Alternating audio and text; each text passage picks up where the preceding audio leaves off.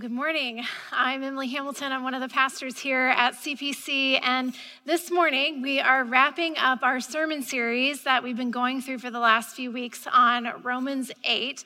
Our passage this morning is part 2 of a 2-part conclusion that Paul is giving in this letter, and it's been a series of rhetorical questions. Last week we did part 1. If God is for us, who can be against us? Who can charge us with anything? Who can possibly condemn us? And then we're going to keep going now with part 2 today. And my friend Chris here is going to read for us these words from Romans 8. And like we've been doing each week, I would invite you to stand together as we hear God's word read out loud.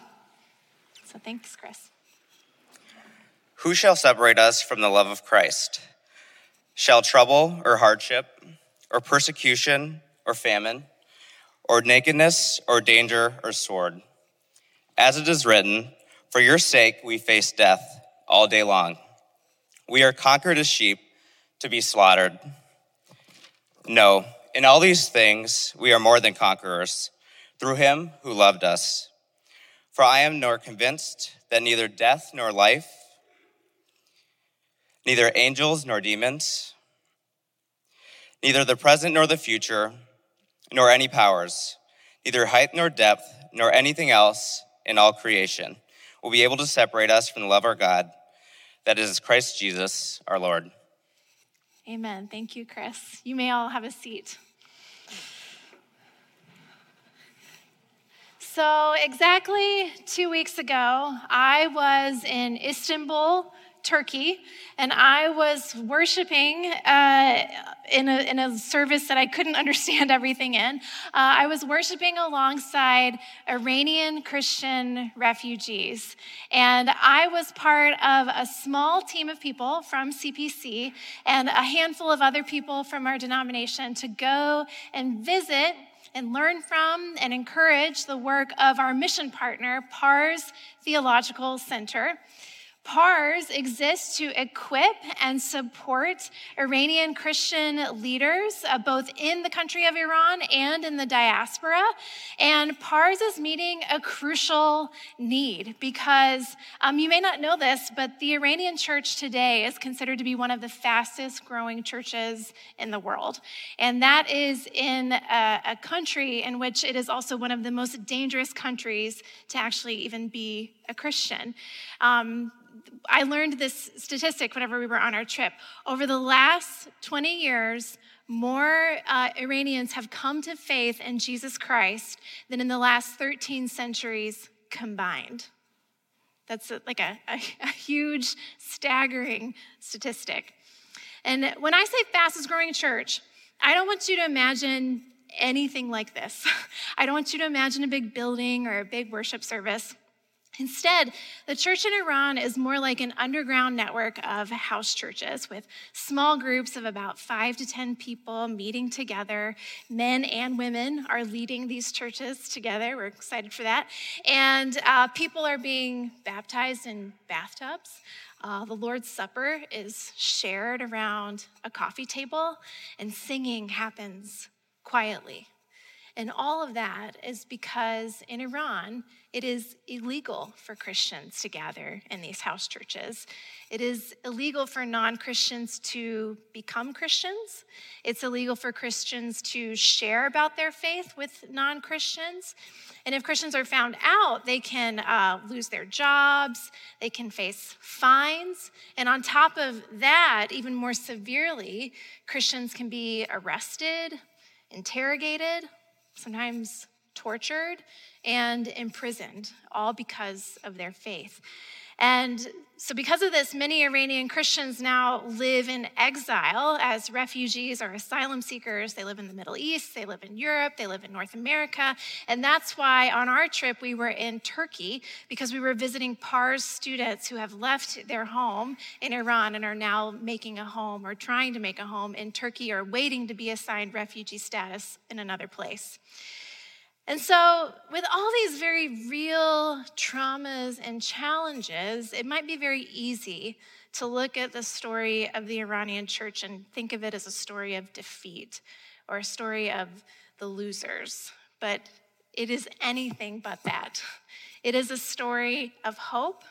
It's a story of lives restored by the Spirit. It's a story of people being so moved by God's love for them that they find it to be so precious and so worthwhile that it outweighs every other cost.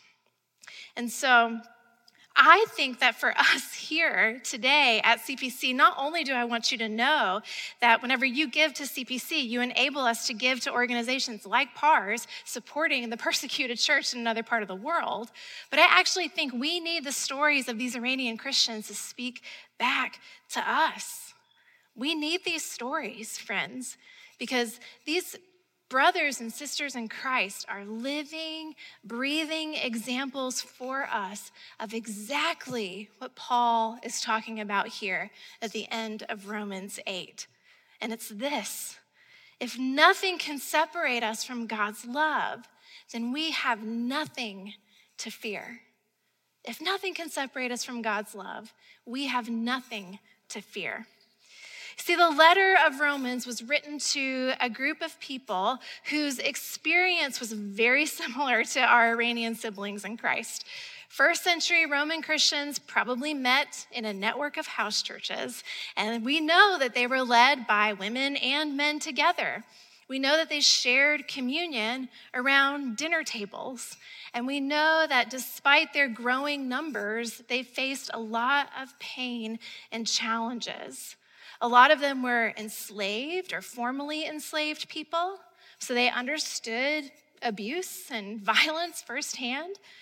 Others faced really difficult economic hardships after becoming Christians. They might have lost their jobs or lost income whenever they stopped participating in pagan worship practices. Some, we know, endured rejection from family members who didn't understand their new faith. And we know that, like all of us, they struggled with just, boring church conflict and ongoing sin. And on top of that, these earliest Christians found themselves facing government suspicion that slowly would turn into full-fledged persecution. And so, if you're a Christian, you're living in first century Rome, life is not a piece of cake. It's pretty hard. You're facing trouble, hardship, persecution, famine, nakedness, danger, sword, a whole heck of a lot that maybe felt like it was threatening to separate you from God's love for you. But then your church gets a copy of this letter from this famous church leader you've heard about. His name is Paul. And you've heard the stories about this guy. You know he's legit. He has really suffered for this faith that you have now taken on. And so you kind of perk up when your house church leader begins to read a copy of a letter that you have gotten from this leader, Paul. And your church leader's reading it out loud to you, and you're following along. You're like, okay, this is pretty interesting. I'm tracking. And then you get to chapter 8. And in chapter 8, all of a sudden, it's like Pastor Paul takes every worst case scenario you could ever imagine, and one by one, he says, Jesus has handled it. Your struggle with sin, Jesus has handled it. There is no condemnation. Your struggle to pursue holiness, Jesus has handled it. You have his Spirit making a home within you, bringing resurrection power into your everyday life. Your fear of death, Jesus has handled it. The same Spirit that raised Jesus Christ from the dead will also give life to your mortal body. Your sense of rejection, Jesus has handled it. You are adopted and brought into God's family. Your fear for the future, Jesus has handled that too. You have been given the first taste of a hope that is remaking the whole world. Your struggle to pray, Jesus has handled it. His Spirit prays for you even when you don't have the words. Your current suffering, Jesus has handled it. Even that is something God can redemptively use for your good. Your current feelings of defeat, Jesus has handled it. God is for you. He who did not spare his own son, but gave him up for us all, how will he not also, along with him, graciously give us all things? And it's only then that you get to the crescendo. Who shall separate us from the love of Christ? Nothing. In all these things, we are more than conquerors. Even your current persecution, Jesus has handled it. The point of Romans 8 is this. Every worst case scenario you could ever imagine, every fear, every wrong done against you, every wrong you've done against someone else, every power of sin, every wasting away of death, every weakness you feel, every doubt that still lingers in your mind that maybe God really is just going to abandon you to your fate.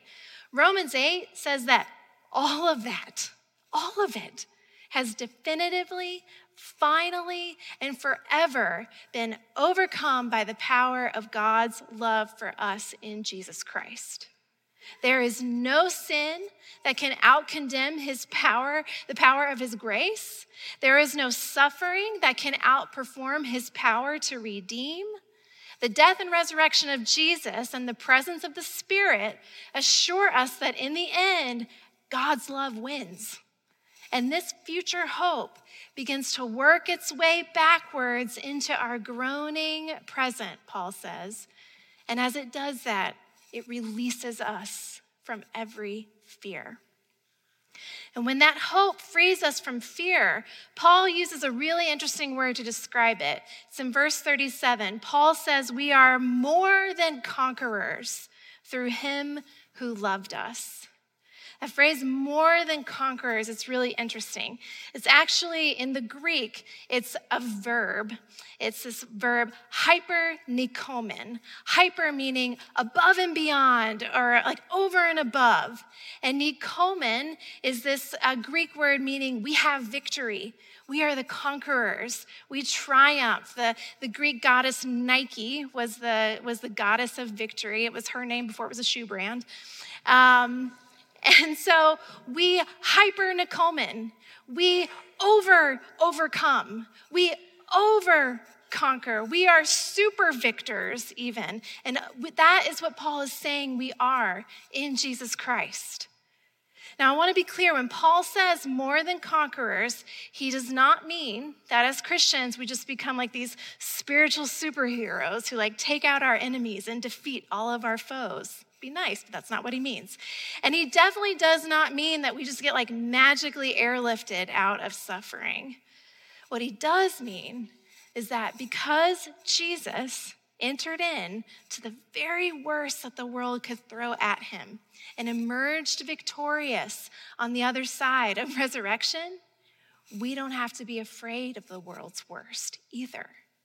Instead, we live in the hope that just like God brought life to the dead body of his son Jesus, so too is God capable and committed to bringing life to the barren and the broken places in our lives and in our world by the Spirit within us.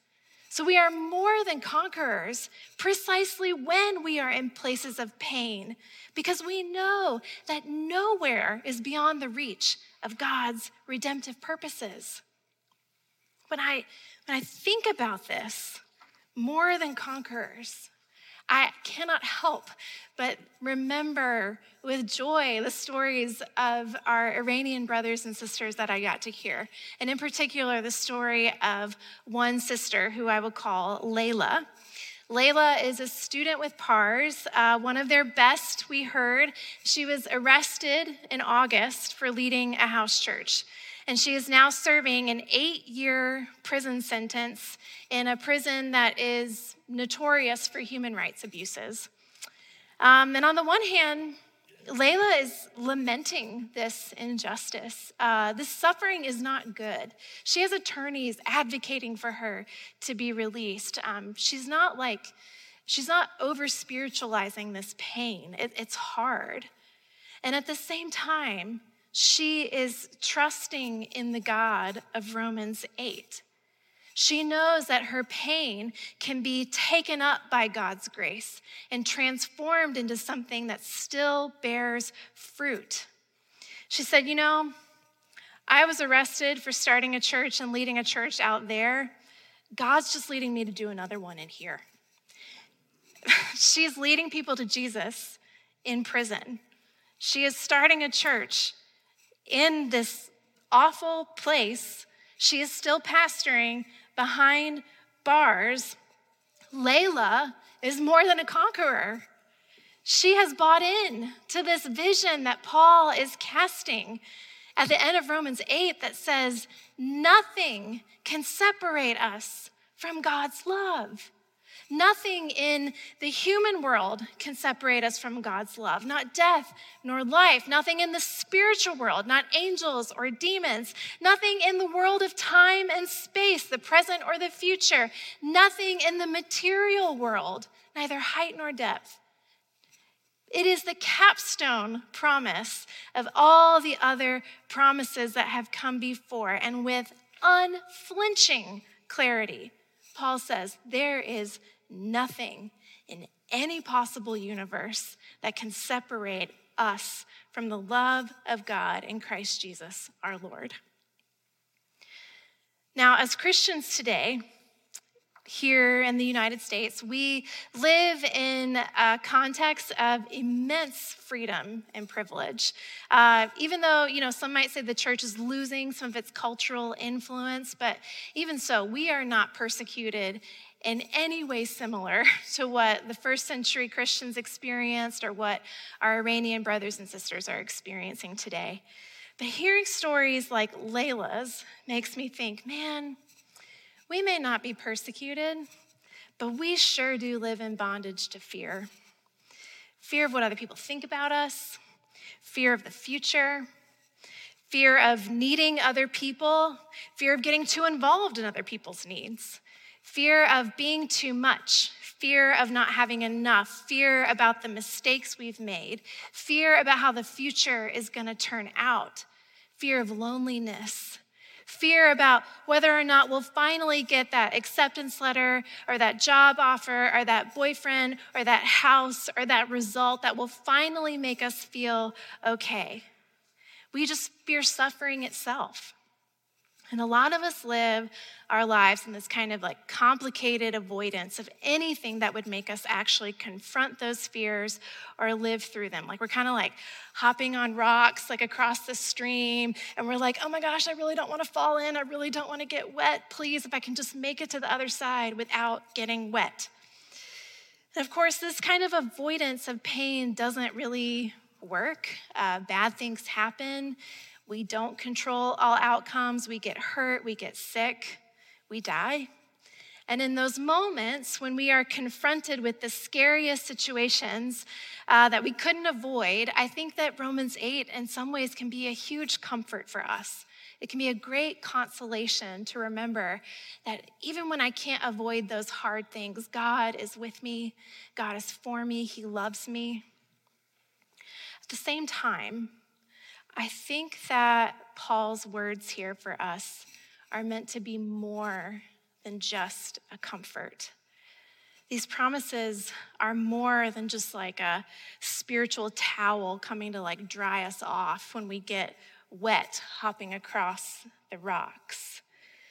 I think actually these promises for us are meant to be like a life jacket that we put on so that we can dive back in to the raging river.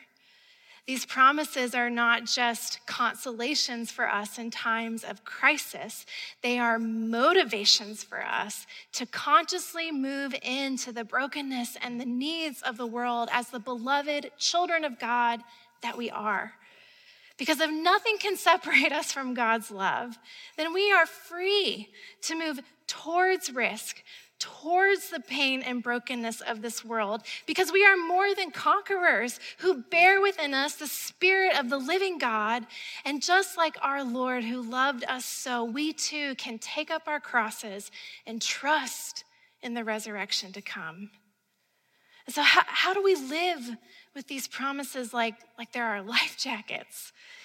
For the early church, New Testament scholar Kevin Rose says, This hope was what funded the willingness to be persecuted and martyred, to nurse the sick and dying, even if it meant catching deadly diseases, to start hospitals, to sacrifice possessions, to speak boldly to Roman authorities, and countless other matters. For the Iranian church, this hope enables underground worship and witnessing in prison.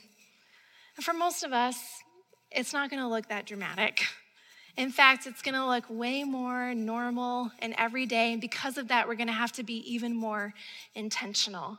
We're not lying down in front of tanks or standing before firing squads, but we are still handed a life jacket and invited to dive into the river, invited to give ourselves in sacrificial ways that move toward brokenness, not just running away from it. So what does that look like? Today, I can't help but think that it looks like being trained as a lay care minister and saying, you know what? I want to be a conduit of God's presence and love to people who are in the midst of pain. In our relationships, I think it looks like asking for forgiveness when you've messed up. And it looks like having that hard conversation you need to have with someone to say, hey, I think there's something going on with you and I want to talk about it. In our workplace, it looks like feeling the aches of the world around us and saying, you know what, maybe God has gifted me with something to address that ache in the world. It looks like doing what's right, even whenever it's not profitable or pragmatic or productive. In our communities, it means we're going to stand up for our neighbors. We're going to care for the orphan and the widow and the refugee. It's going to mean that we choose to live simply so that others may simply live. I'm sure you can think of so many other ways this could look. And there are all kinds of reasons to be afraid to do these things, to turn around and run the other way, because they involve real risk. And they mean we're going to have to die to sin and ourselves. But when you've been harnessed to the life jacket of God's love, even though you face death to sin and self all day long, in all these things, you are more than a conqueror. Because if nothing can separate us from God's love, then we have nothing left to be afraid of. One of the things that's so moving about connecting with Iranian Christians through PARS is that a number of them are immediate family members or mentees of people who have actually been killed for their faith within the last 30 years. One of them, the Iranian martyrs, that's very famous. It's a man named Reverend Haik Hovsepian.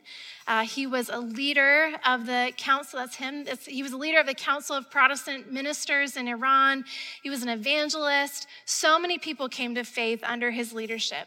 And in 1994, his friend, who was a convert to Christianity, was imprisoned and sentenced to death. And Reverend Haik vigorously advocated for his release. He wrote op-eds. He sent letters to the United Nations. And 3 days after his friend was released from prison, Haik was successful, Haik himself went missing. And then 10 days after that, his family was informed that he had been killed. And his brother, Edward, actually came and spoke to us on our trip. And his brother, Edward, said this: "In those days after Haik was killed, God revealed a fact for me, that a church that is not scared of death and martyrdom can never be defeated." And so I'm going to invite the band back up, and as they come up, I want to leave you with this thought. I doubt that any of us will ever be martyred for our faith, but if God's love is real, then we have been set free to take the risk to dive back into the brokenness of this world. Our friends in the persecuted church, they are not spiritual superheroes. They are ordinary people like me and you who are held and harnessed in to the extraordinary love of an extraordinary God. And it's that love that enables them to move into the risk and brokenness of the world. So I want us to put on the promises of God in Romans 8 like the life jackets that they are, not as a consolation in crisis only, but as a motivation for us as we live throughout our days, ready to move past our fears, ready to move into risk because we know that our present sufferings are not worth comparing to the glory to be revealed. So I want to invite us for a few minutes just to close our eyes and take a moment to pray and to invite God to show us the places in our lives where we need to be rooted in his love so we can move past fear. Just take some moment to do some self-examination and invite you to pray with me. Lord, would you show us the places where fear has taken hold in our lives, where it's holding us back, where it's stealing our joy? And would you show us where we need to be reminded of your love, reminded of how Jesus has handled all of our sin and fear? So just take a moment to invite you to show us that in our lives today.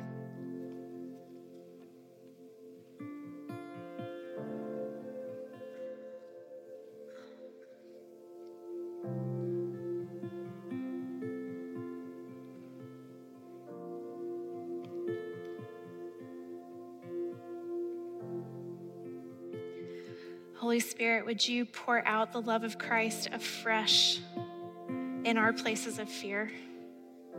Would you hook us into the life jacket of your love so we can dive back into the waters, confident that we are more than conquerors in you? It's in your name that we pray. Amen.